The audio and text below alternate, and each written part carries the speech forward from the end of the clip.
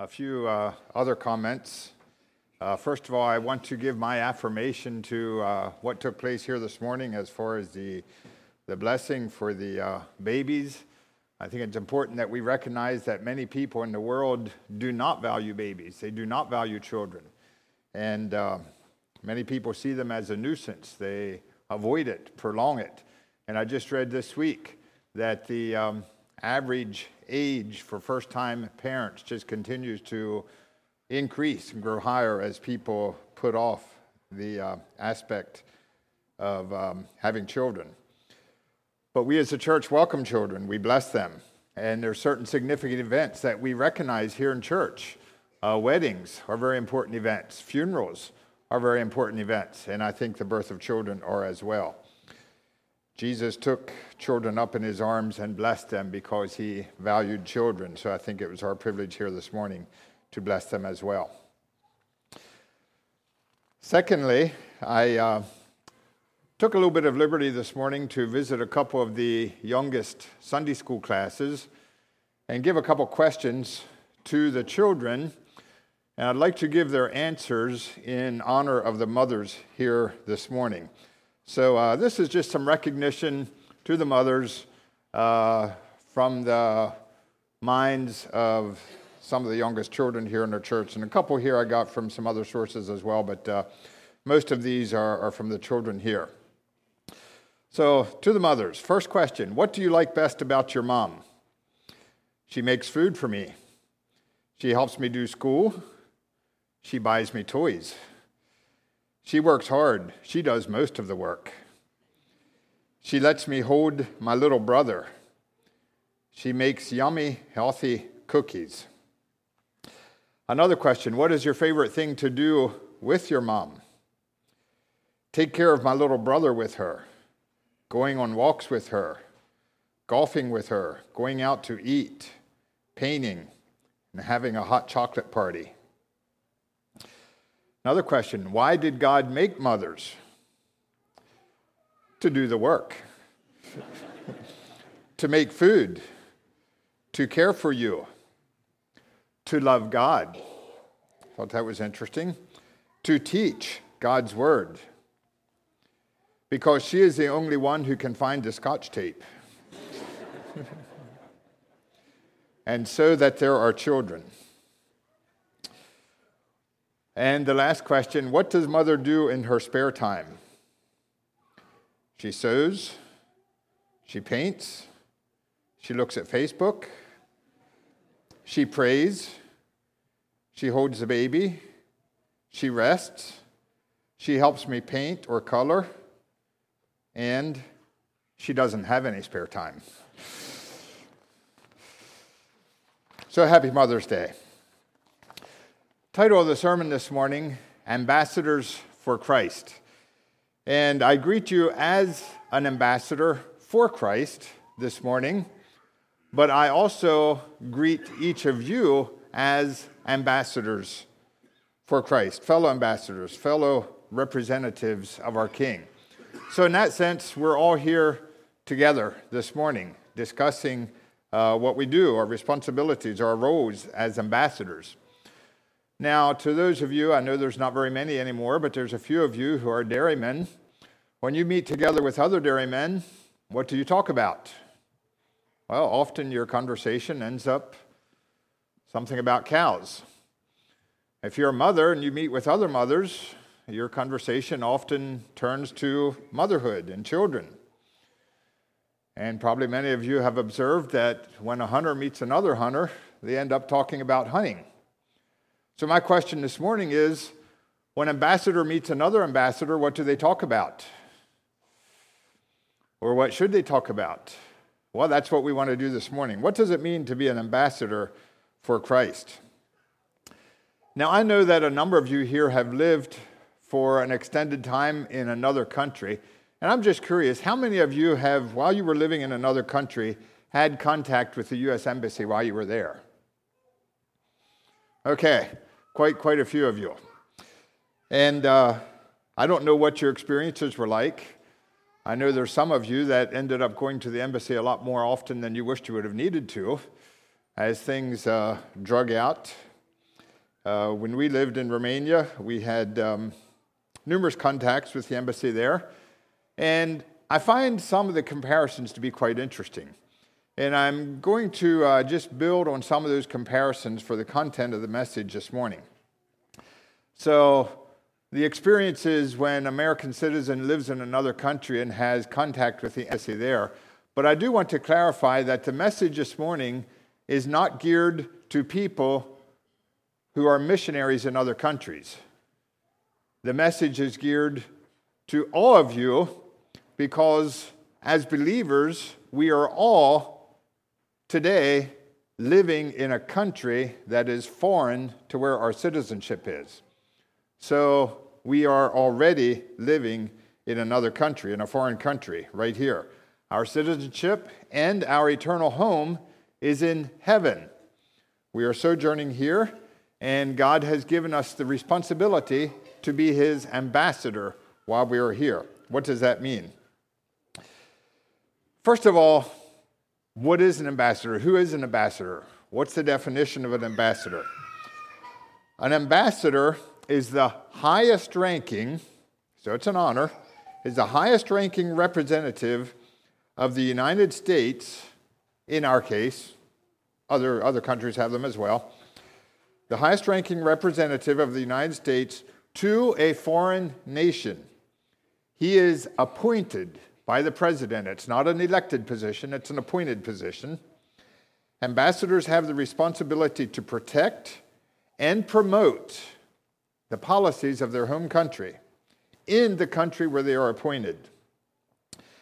Building goodwill with the people of that country is an important part of his role.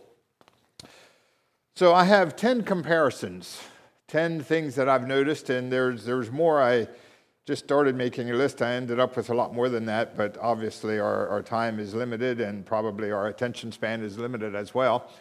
So I'd like to make 10 comparisons, and hopefully as we do this, you can get the connection between our role as Christians with the people among whom we live here and what God expects of us as we are ambassadors for Christ.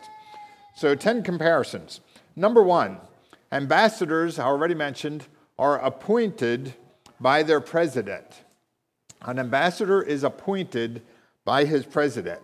Generally speaking, the president chooses a person who will serve as an ambassador and assigns him to a specific country. So, right at the beginning of this sermon, I want it to be established that if you are a believer, if you are a follower of God, if you have committed your life to Him, you are under assignment.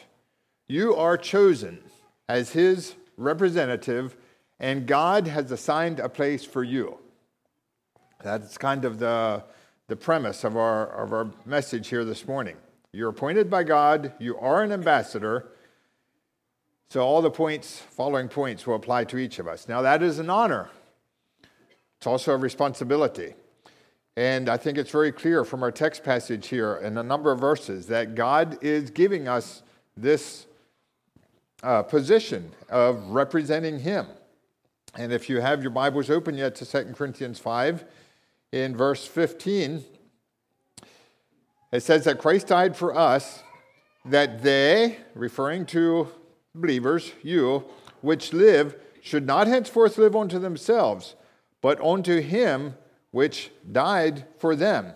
We are representing Him. Verse 17, we could say that as an ambassador, you are given a new job description. Therefore, if any man be in Christ, he is a new creature. Old things are passed away. Behold, all things are become new. You have a new job to do. And verses 18 to 20 tells us that God has reconciled us to Himself by Jesus Christ and hath also given us a ministry of reconciliation. Tells us that God was in Christ reconciling the world unto Himself, not imputing their trespasses unto them, and hath committed unto us the word of reconciliation. You see, this applies to each one of us. Now then, we are ambassadors for Christ. as though God did beseech you by us. We pray you in Christ's stead, be ye reconciled to God. We are ambassadors for Christ. Do you find that overwhelming? Do you find it to be an overwhelming responsibility? And perhaps your question is, well, if I'm an ambassador, what is expected of me? What am I supposed to do?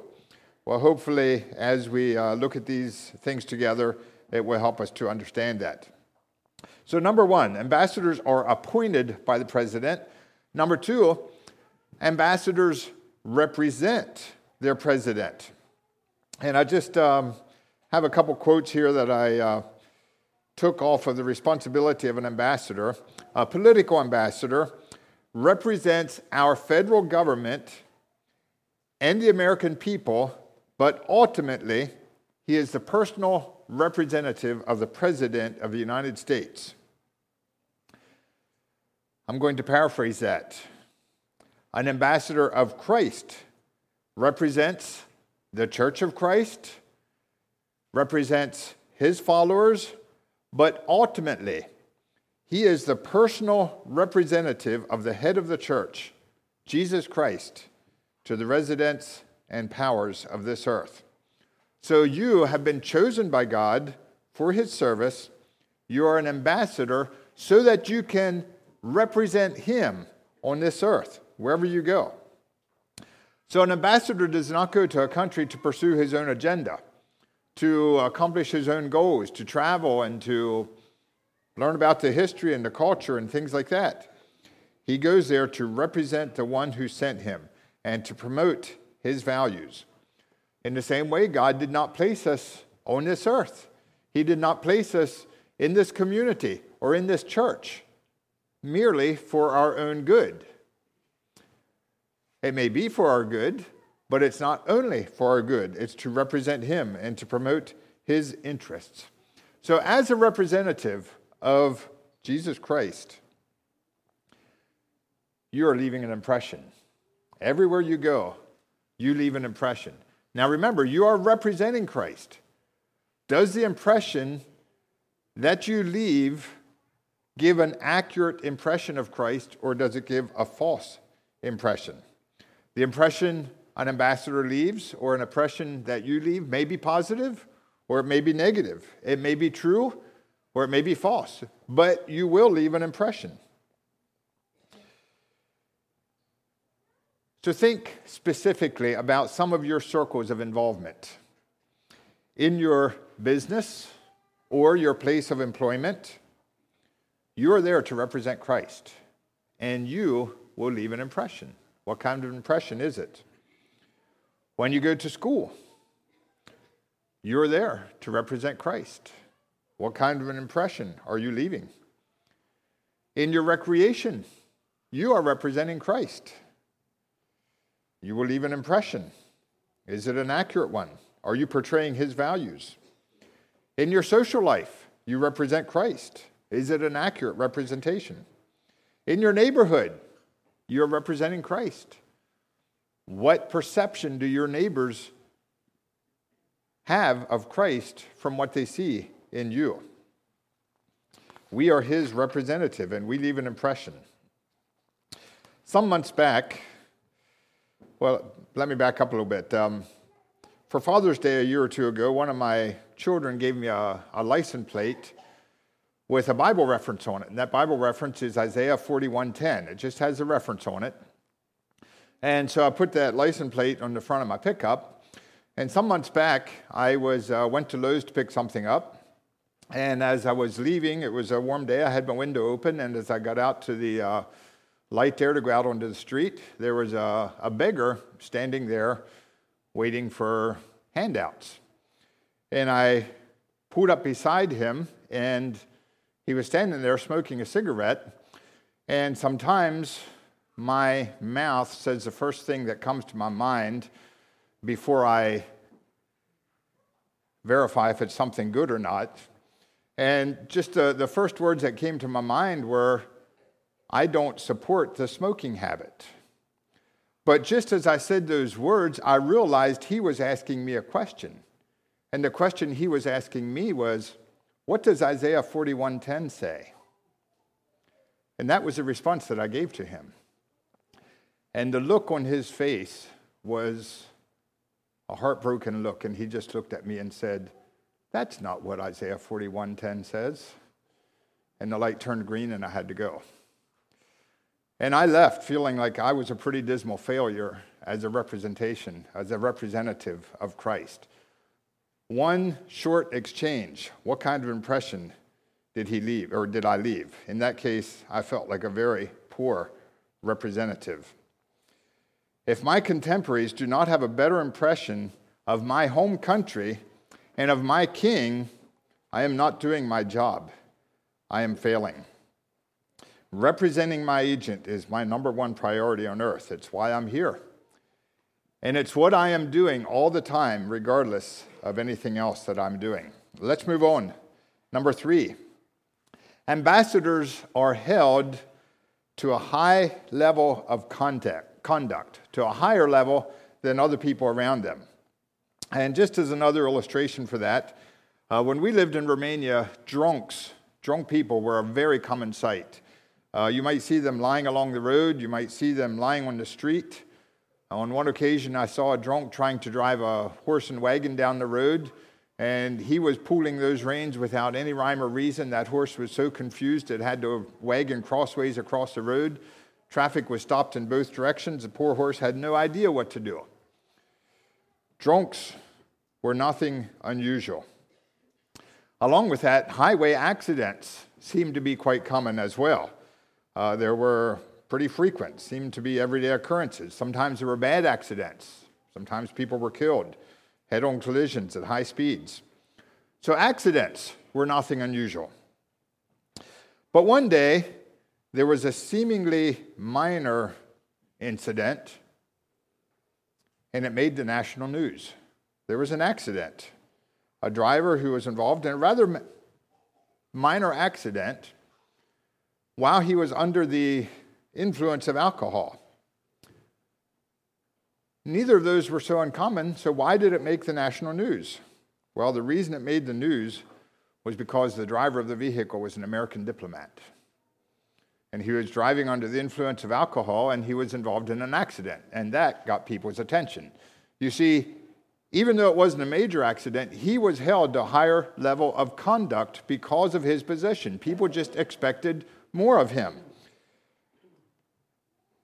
You might say, well, that's not fair, that people expect more of us than they do of other people. But regardless of if it's fair or not, it's the truth. We are held to a higher level of conduct, a higher level of expectation. People expect more out of us. And the fact is, our King expects more out of us as well. He expects us to follow a higher level of conduct. When Jesus introduced his kingdom on earth, he said, "You have heard that it hath been said, 'Thou shalt not kill.' But I say unto you, do not be angry. You have heard that it hath been said, 'Do not commit adultery.' But I say unto you, don't even think lustful thoughts. You have heard that it hath been said, 'Do not swear falsely.' But I say unto you, swear not at all. You have heard that it hath been said, 'An eye for an eye and a tooth for a tooth.' But I say unto you, it's better to let you hit them again than for you to hit back." You see, our King holds us to a high level of conduct. We follow a different set of rules. And I say, don't resist that. Embrace that. Embrace your high calling. Paul said in 1 Corinthians 10, "All things are lawful for me, but all things are not expedient. All things are lawful for me, but all things edify not. Whether therefore ye eat or drink or whatsoever you do all to the glory of God. Give none offense, neither to the Jews, nor to the Gentiles, nor to the church of God. Even as I please all men in all things, not seeking my own profit, but the profit of many." So Paul held himself to a higher level of conduct, and as ambassadors of Christ, we need to do likewise. Let's look at a fourth comparison. An ambassador's authority is not based on himself, or we could say It is based on who he represents, not on himself. Now, if you're beginning to notice here a little bit of a train here, that the focus is all about someone else, well, you're right on. Number one, they're appointed by the president. They represent the president. Number four, the authority is based on the president or whoever their sending agent is. You see, an ambassador is not all about him, it's all about someone else. And that's how it is for us as believers. It's not about us, but about the person we represent. And any authority that an ambassador has is based on the fact that he was sent by the president of a country. It's not based on who he is. Suppose that I would decide that right now the relationships between Russia and the United States are a little bit hairy, and they need some help. So I'm going to go to Russia, and I'm going to be an ambassador of goodwill. So I move there, I arrive in Moscow, and I say, here I am, I'm going to be an ambassador. Well, what would they have to say? Probably nothing very pleasant. They might tell me to go take a long walk off a short dock, or something a whole lot worse. Because I have no authority backing me. No backing, no power. You see, authority comes from the one who sends, not from the one who is sent.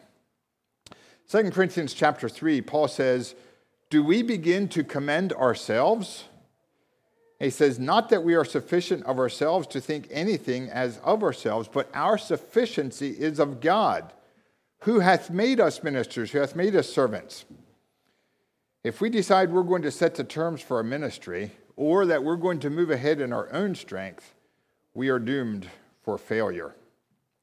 And there's many verses and illustrations about this as well. I think of the account in Exodus when Moses was leading the children of Israel. And God gave Moses the promise. He says, my presence will go with you. And Moses responded with that very, very appropriate response. He says, if thy presence does not go with us, don't even send us. Don't carry us out. For wherein shall it be known here that I and thy people have found grace in thy sight? Is it not that thou goest with us? So shall we be separated, I and thy people, from all the people that are upon the face of the earth. Moses recognized that the one thing that set them apart was the fact that God was with them. And that is what gives us the power and authority as an ambassador, the fact that God is with us. 1 Timothy 1:12, Paul again in his testimony says, I thank Christ Jesus our Lord, who hath enabled me, for that he counted me faithful, putting me into the ministry. And then in our text passage here in 2 Corinthians 5, we have the ministry of reconciliation as his ambassadors because Christ put us here for that purpose. Number 5, an ambassador communicates with his president. An embassy maintains a high level of communication with their home country. I'd like you to just imagine a little bit. Imagine a president sending an ambassador to a foreign country with a specific assignment. So this ambassador is sent off to this country, and when the ambassador arrives in the country, he immerses himself in the work to which he's assigned, and at first he communicates regularly, daily, several times a day, with a home office. But just picture this ambassador as time goes on and he becomes more and more involved in his work. He gets busy.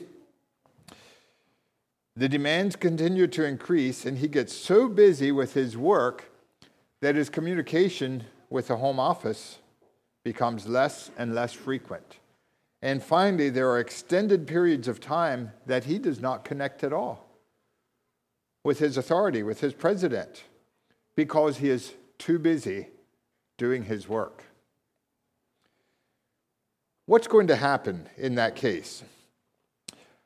What will happen if an ambassador does not maintain contact with his authority, with his president or king or whatever it is.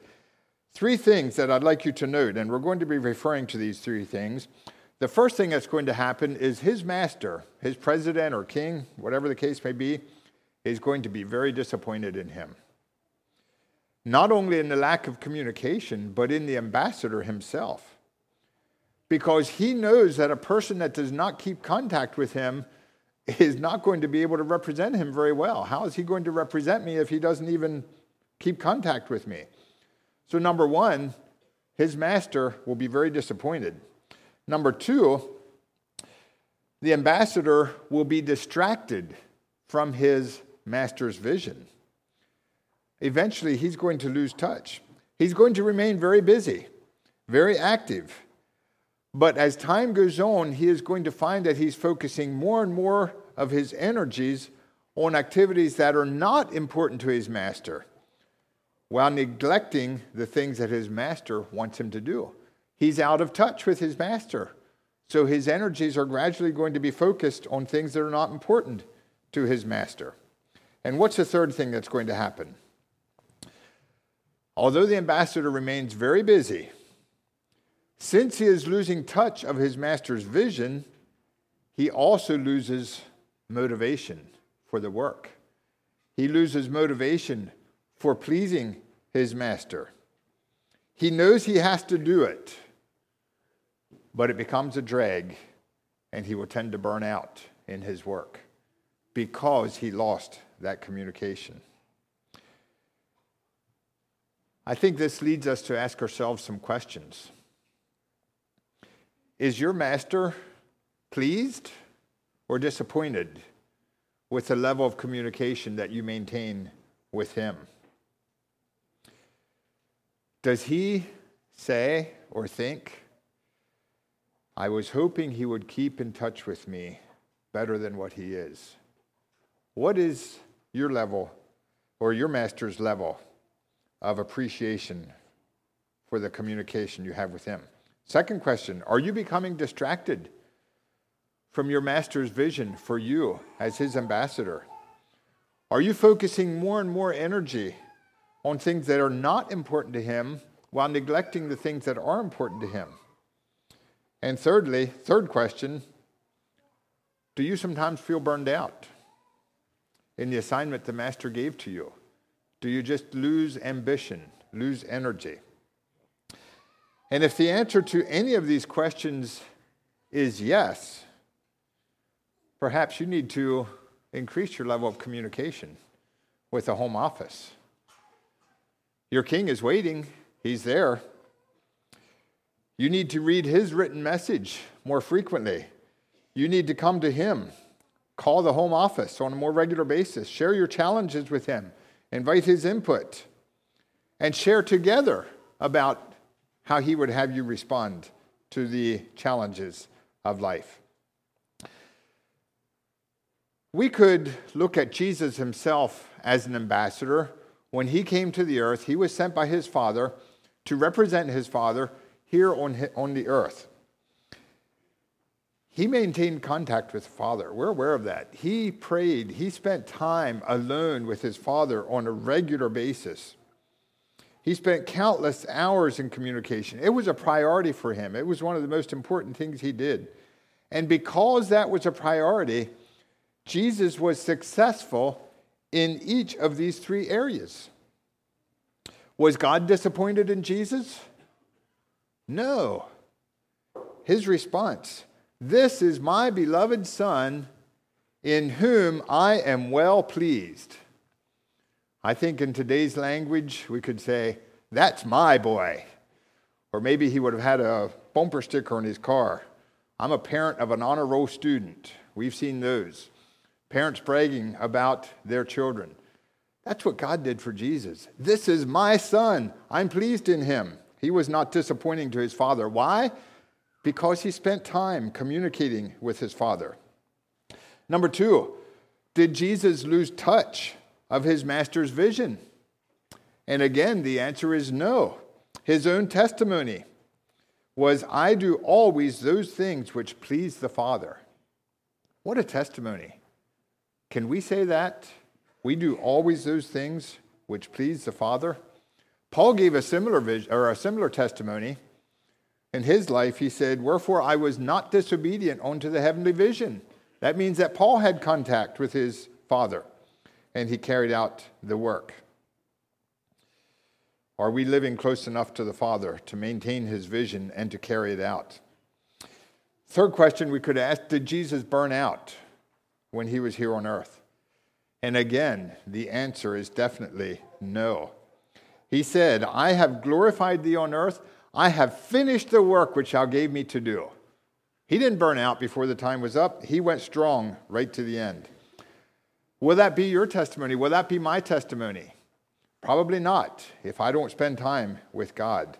An ambassador needs to communicate with his authority on a regular basis. Let's move on to number 6. Ambassadors are responsible for the safety of their personnel. An ambassador is the person who is ultimately in charge of an embassy. An embassy is a building with a lot of staff in a foreign country, and the ambassador is ultimately responsible for what goes on there, including the security of his staff and his people. They are responsible to protect their staff from the world around them. Now, some of you know that I work at a metal fabrication shop, and we do lots of custom work for many different people, and one of our customers is a architectural design company, and they design security doors, or they build security doors.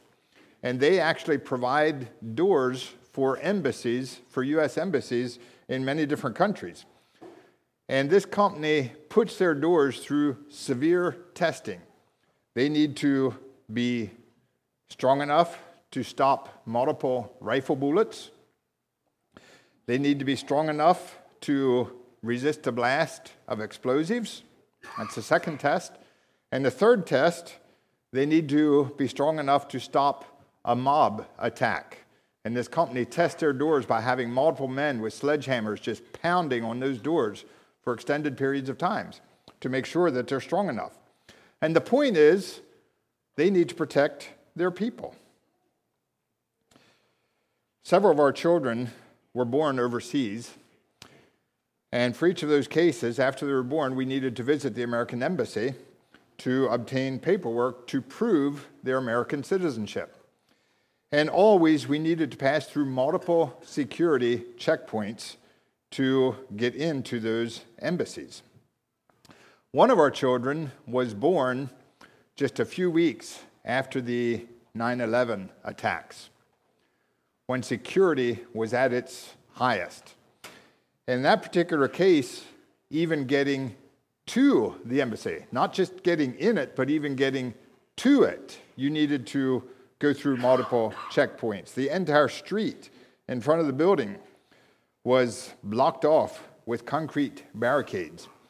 And I was thinking, so not only did visitors need to go through that security, but the staff themselves needed to pass through that security on a daily basis to get in there. Do you think that was a nuisance for them? Do you think they got tired of that? Can't you just hear some of those staff complaining? Why all these rules and bothersome procedures? No one ever attacked us. That's all in other countries. We're safe here. They're not necessary. Why can't we just have a more normal work environment? Does that sound familiar? Why all the rules? Why are they necessary? Why can't we just be like other people, be normal? Well, the point is, as ambassadors, we are responsible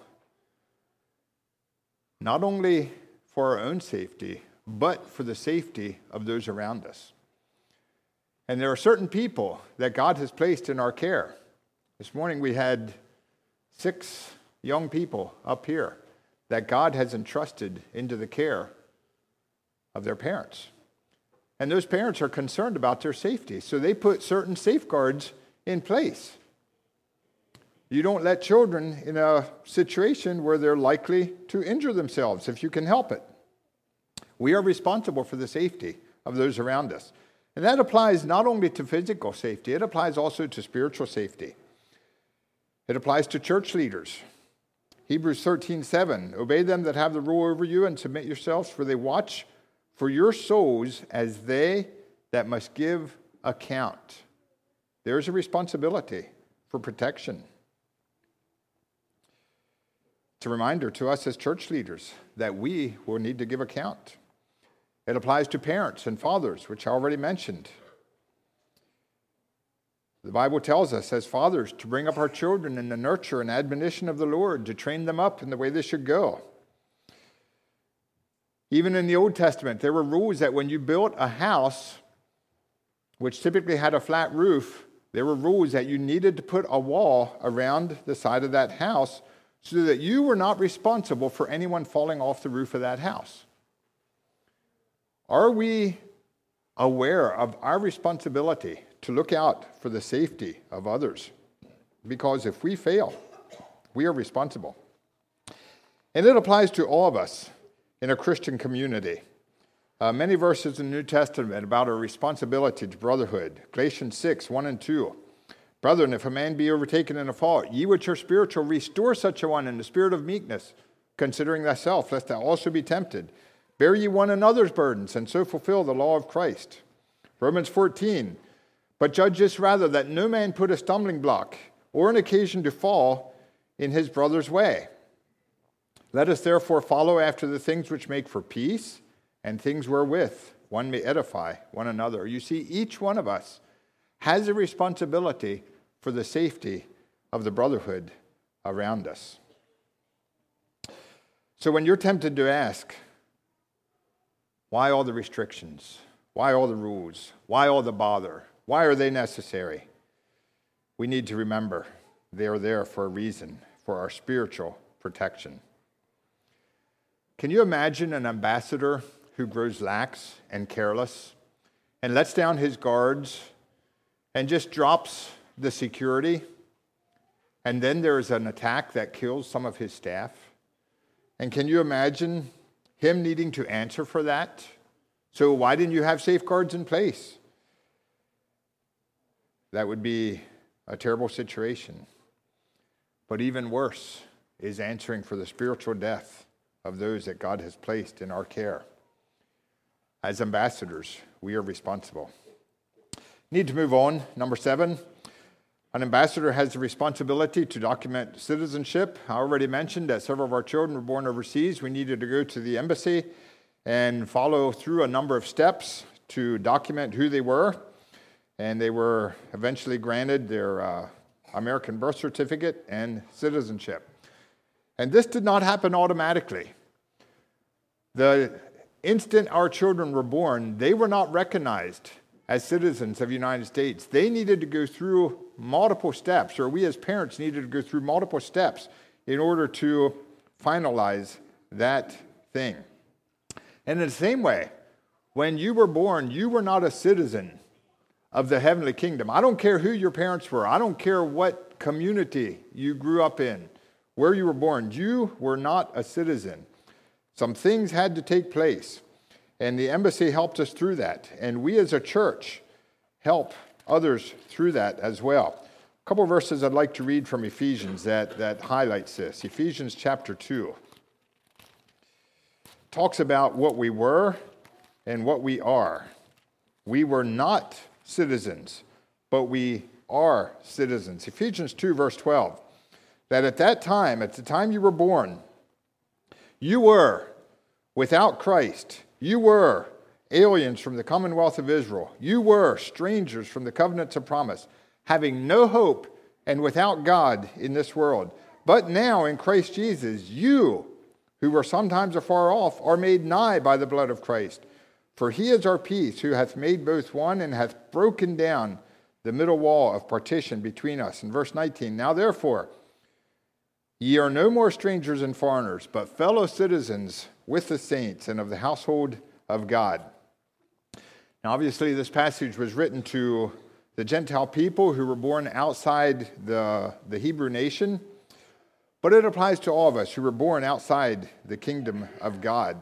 And we as a church, just as that embassy helped us walk through that, we as a church are responsible to bring people into that citizenship, that heavenly citizenship.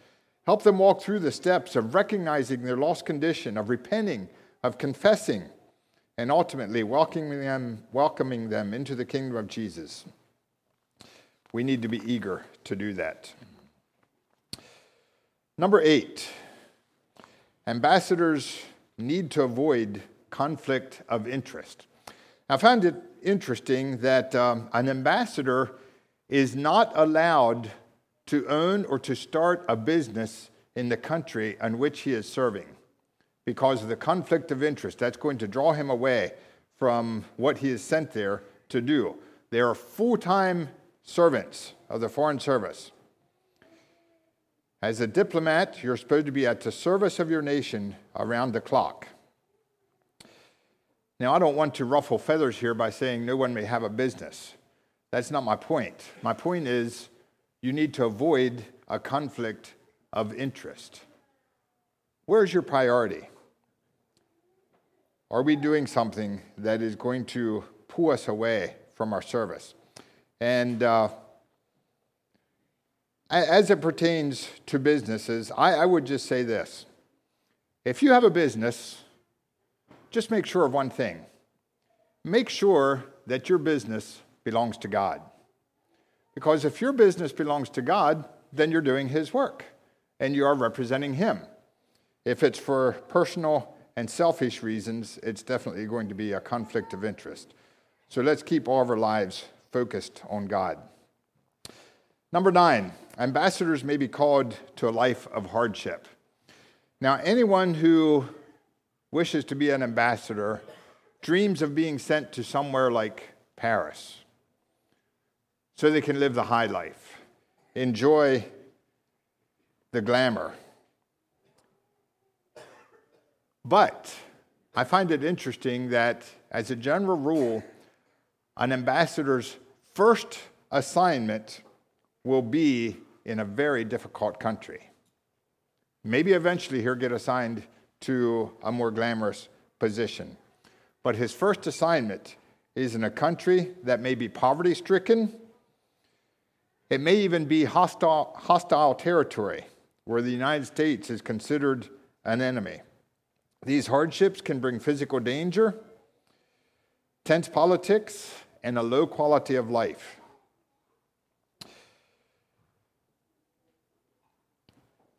It's a hardship for the ambassador as well as for his family. It's hard on the spouses and the children who often move with them. They may not be able to adjust or fit in very well to that setting. The point is, the ambassador doesn't choose. God chooses. It may be a life of hardship. God may call you to a life of hardship. Paul told his son Timothy, "Thou therefore, my son, endure hardship." And even Jesus, when he was here as an ambassador, said he didn't even have a place to lay his head. So let us not run from hardship. And there's one last point I'd like to make, is that an ambassador is frequently transferred from one country to another. And there's a reason for that.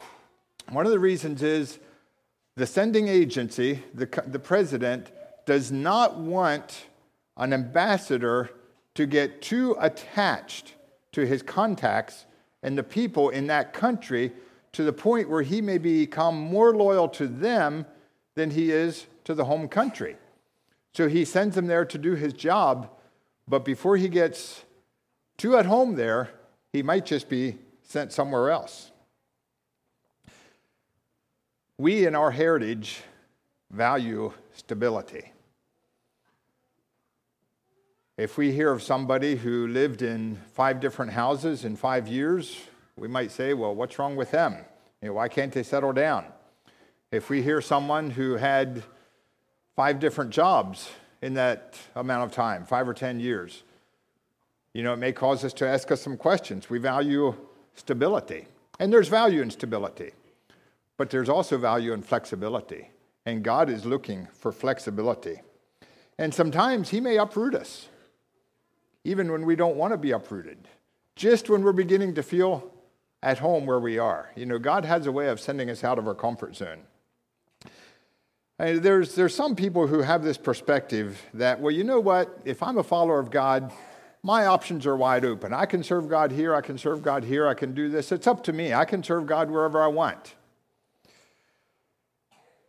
I feel quite strongly that God chooses where he wants you to serve.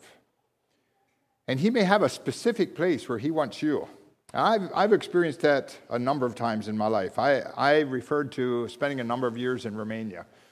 And to be honest, it wasn't my choice to go to Romania. I resisted it for months before I agreed. I was sent, and it got to the point where I just couldn't resist it. And I believe God has specific places for specific people. So let's not get too attached to one place. Our attachment, our loyalty needs to be to God.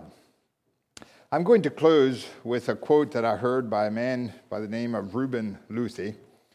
He said, "As an ambassador of Christ, I am God's man, in God's place, doing God's work, in God's way, for God's glory." And that's why we're here on earth. We are ambassadors. This passage does not say you're called to be an ambassador. It says you are an ambassador and you are representing Christ. And as an ambassador, I am God's man or God's woman in God's place, doing God's work in God's way for God's glory. Now then, we are ambassadors for Christ. As though God did beseech you by us, we pray you, in Christ's stead, be ye reconciled to God. In chapter 6, verse 1, we then, as workers together with him, beseech you also that ye receive not the grace of God in vain, but that you can be a good ambassador for him. I invite you to kneel for prayer.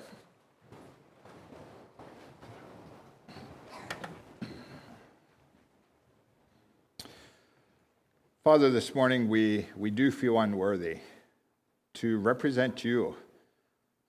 We recognize that so often we fail, and we have failed to portray you in a way that accurately represents who you are. I just pray that you will give us a new vision to be a good representative as people watch us, that they could see your values in our lives, that we could be eager to bring people into citizenship in your kingdom, that we would be flexible to go where you send us, to be what you want us to be. Lord, I pray that you could use each of us here in the building of your kingdom so that others may come into a relationship with you and recognize you as the King of all eternity. We pray in Jesus' name. Amen.